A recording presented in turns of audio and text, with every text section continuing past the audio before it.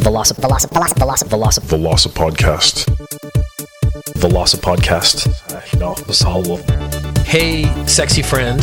He's making me his bitch. Maybe want to get a piece of that. Pretty good. I want to talk about sexy teens. I was getting erections. It's a very creepy feeling. I can guarantee that underwear theft will come up again. None of this is relevant. Pokemon, Pokeballs. 750 milliliter bottle of rum. Welcome to the Velocity Podcast, a study in monology. This is your grumpy Uncle Peter. He will say words at you. My opening thought for the day is a very short one. I was surfing the internet. As you know, since I'm on the internet and do many internet things, it's going to be a very obvious thing for me to do is surf the internet. And I got a targeted ad. Now, it's pretty clear when things are targeted because it's stuff you might actually be interested in. And that's what targeted ads are supposed to do. Usually they fail. One of the things I've always noticed about targeted ads is that they're always a bit late. I will buy shoes, and then I will get ads for shoes for weeks on end. At no point does the algorithm realize I just bought a pair of shoes. That's going to be the time when I least need another pair of shoes. Or I will buy some sort of athletic wear, and then it will go crazy trying to sell me more athletic wear. What you need is the algorithm to go, he's had those shoes he bought last year for about a year. And shoes last a year if you wear them every day. And he has a job, so he probably wears these working shoes every day. So I bet those shoes are starting to wear out. We start dropping in some ads. But we haven't got to that level of technology yet. And I'm actually quite thankful for it because now at least I can see what the algorithm knows and does not know about me. And since it's only hitting me with ads after I buy stuff, then clearly I haven't put too much information on the internet yet. But I got a targeted ad, and the ad was from a brand called Tactical Grizzly. And my first thought was, appropriate. Quora question, who would win in a fight if Arnold Schwarzenegger, Bruce Lee, and Sylvester Stallone with knuckle dusters team up in their prime versus a silverback gorilla? There are a lot of qualifiers in this question. And my first issue is Arnold Schwarzenegger is not a fighter at all. He's a big dude. He was a weightlifter, and he's very strong. Sylvester Stallone did a lot of boxing and stuff for movies, but at the same time, I wouldn't put him on the same caliber as Bruce Lee. Bruce Lee, while being probably the single greatest martial artist in the world ever, isn't the biggest, strongest man in the world. And the addition of knuckle dusters, I don't think actually makes a big change to the result of this because the silverback gorilla is so naturally physically stronger than a human being, even these incredibly strong human beings that have been listed here, that it's not really a question. Because Arnold Schwarzenegger, as strong as he might have been, and Sylvester Stallone quite similarly, probably couldn't pull your arm off, whereas a silverback gorilla could, if he wanted to. So if all three of them attacked at the same time, the only thing they could do is maybe if they could damage his eyes, then they might actually have a chance. But if that gorilla gets angry enough and decides to tear you apart, it would grab hold of something, pull it off, and that would be the end of that fight. It would only have to do it 3 times, and then these guys are done. I think Bruce Lee might have the best chance because Bruce Lee could probably dodge some of the gorilla's attacks at first. But this is a case where if the gorilla got a hold of him, there's still no question, no chances to what would happen. That would be the end of that fight. And if you go back to an earlier podcast where I talked about the time Mike Tyson in the 80s, when he was at his peak, got angry that a silverback gorilla was challenging or abusing some of the other members of the family, the monkey family that they were together with. He actually offered a zookeeper an unknown sum of money to let him go in and fight the silverback gorilla. The only reason I would have liked to have that happen in real life was to find out how quickly the silverback gorilla would have killed Mike Tyson. Because Mike Tyson, again, at the time, greatest boxer in the world, he was pound for pound heavyweight champion, one of the best fighters in the world, would have been destroyed. This is like saying, like, can you stop a truck that's going 100 kilometers an hour? It doesn't matter how big you are or how good you are. Human beings are just not physically capable of doing that. And in this case, the silverback gorilla is a truck. So recently, I played the single-player campaign for Battlefront 2. And I realized that a game that took millions of dollars to develop, based on a billion-dollar franchise that only cost $6, couldn't be that bad. Now, I have reviewed one or two games in the past, and I don't do reviews the way other outlets do. I don't talk about video games very much. I don't want this to become a video game podcast, but video games are a big part of my life, and I've decided to do a new style of video game review. And so I don't talk about whether or not the game is good or bad, because that's an opinion, and you can have your opinion. You might think it's good. I think it's bad. I don't think that's the way it should be done. So what I want to talk about when I talk about video games is, what did I learn from the video game? What did it teach me as a person? How did I grow after having played it? So the first thing I learned, if you are refueling an Imperial destroyer, you shouldn't refuel an Imperial destroyer in the air over another Imperial destroyer. Because if a small rebel incursion does suddenly appear and somehow manages to do enough damage to your Imperial destroyer that it starts to fall out of the sky, if it's over another Imperial destroyer, it's going to crash into that one, and they're going to get a 2-for-1 deal on this one hit. Now, you'd think an empire, a military of the size and scale of the Empire in Star Wars would have figured this out.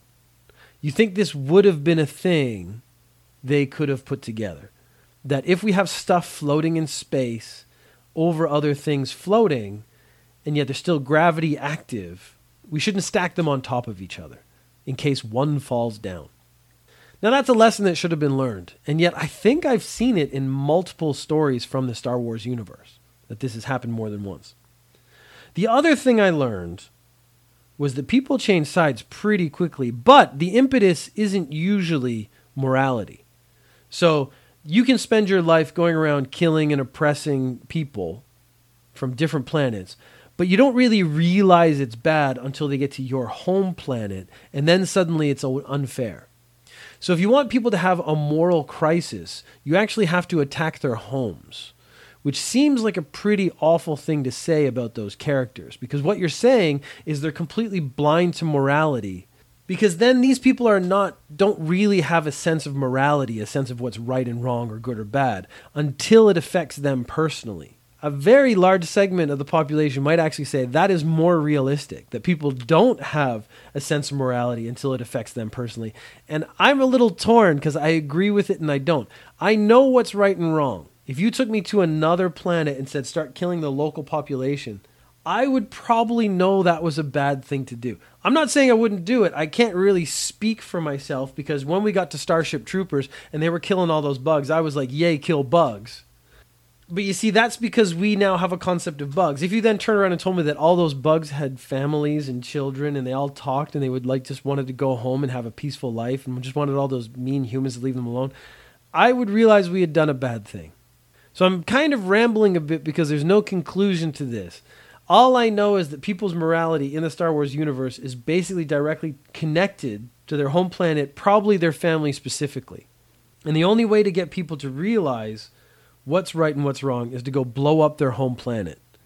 Which sort of means the Empire is going around forcing people into these situations where they have to question their own morality, because they are literally just going around blowing up planets at this point. In a weird way, is the Empire just helping the universe realize what is good and what is bad? I run another podcast called Ninja News Japan. It's all about Japan and the news. It's sort of in the title. If you like this podcast, you might like that one, but it is based exclusively, the content is based on news from Japan. It's not international. It's only news from Japan. It's mostly local stories and stuff like that. I try to throw a little bit of cultural insight into it, things like that. There's a lot of commentary, just like this, but it is just about the news. And that's because news has been a very big part of my life. The whole time I've been in Japan, I have taught a media literacy course. And so that means I've talked about the news and about the way the news manipulates information and what they're talking about, and talking about how interviews work and things like that, so that you can have a better understanding of how the news works in general. And this led me and another teacher talking about the first news stories that upset us. Because now we've read so many news stories, it's almost numb. You don't get upset by news stories because it's just information that you take in. And you have to do a certain amount of judgment as to whether it's true or not, things like that. But we're at this point where we don't really get enraged like we did when we were young and passionate. And so we were trying to recall the first news story that sort of activated your brain or got you going. And I think mine was when I was about 9 or 10 years old. And at that time, this was, years and years and years ago, one of the big scourges to society was the popularization of Dungeons and Dragons. This was coming right on the tail end of heavy metal is corrupting our youth. So heavy metal and the satanic imagery was pushing our kids towards Satanism, and they were sacrificing cats and stuff at concerts, and all these horrible things were happening, and the kids would never survive. Society would crumble. D&D was an extension of that because they saw a lot of the imagery overlapped, and it was another thing that adults didn't generally understand. I, at that time, had played D&D for about 6 months. At this point, it was kind of the newlywed phase. This is a new thing. It was very exciting to me, and I understood, having played it a bunch of times, that it was completely innocent. This was just friends sitting around, telling stories to each other, making stuff up as we went along, and just being goofy, and it was actually really good because it didn't cost a ton of money, because we basically only had one book and everything else we made ourselves. For me, realistically, the D&D part of my life would only last for about another 6 or 8 months because my friend group wasn't organized enough to actually keep sessions going. We didn't keep track of things that were happening. So basically, we were at an age where we weren't organized enough to actually play D&D properly over the course of a year. Now, that didn't stop me, because I still enjoyed the fantasy aspect and the choose your own adventure path, which actually led me to, unsurprisingly, choose your own adventure books. And I've always had a love for the idea of choose your own adventure books. And there even had some that were more complicated, where you had hit points at the beginning and you had to roll to see if you won a fight before you moved on to page 26. It was really funny because I always managed to win the fights. I finished the book without taking any damage at all because I didn't roll the dice. So that's how I took control. That's how I took, ownership over this story adventure myself. But I did like the idea of branching paths and choosing your own adventure to get to the end of the story. And so this must have been in the summertime because it was afternoon TV. They had a serious discussion as to whether or not Dungeons & Dragons corrupted youth. Did it ruin the minds of children? Because they had on I believe it was a priest. Anyways, it was a hardcore Christian guy. And his claim was that playing Dungeons & Dragons drove you insane. So sitting around with your friends playing a fantasy game would drive you crazy. Now, of course, the reporter, being relatively responsible, not particularly, but they at least got in this one very obvious question: have you ever played the game? And his response was no. He was actually almost panicked as he said no, because why would he play a game that would drive him insane? Now, his thinking was very logical, except that I, at 9 years old, could tell you that I had not gone insane from playing Dungeons & Dragons. It was some very light fantasy, and most of the time we didn't have a clue what was going on, and we were just goofing around being kids in a basement. So this was the first time I realized I did not have the oration skills or any sort of platform with which to argue what was being said on national television and being broadcast to the world. So I knew this information was false, and I knew it was wrong, and at the same time I also knew there was nothing I can do about it. And I think that is what actually made me upset, because I suddenly realized that information that came from television, came from the news, which is supposed to be the trusted source of information, could be factually incorrect, and people who didn't know anything about that topic wouldn't know.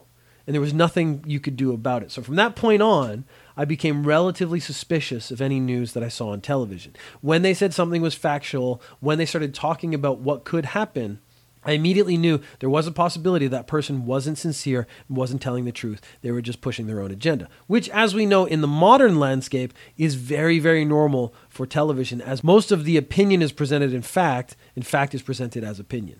So if you have a memory of the first story that set you off or got you actually excited or passionate about something or worked up, I would really be interested in hearing about it. You can send an email to velocipodcast@gmail.com, or you can tweet at Velocipeter, and I would love to continue this conversation.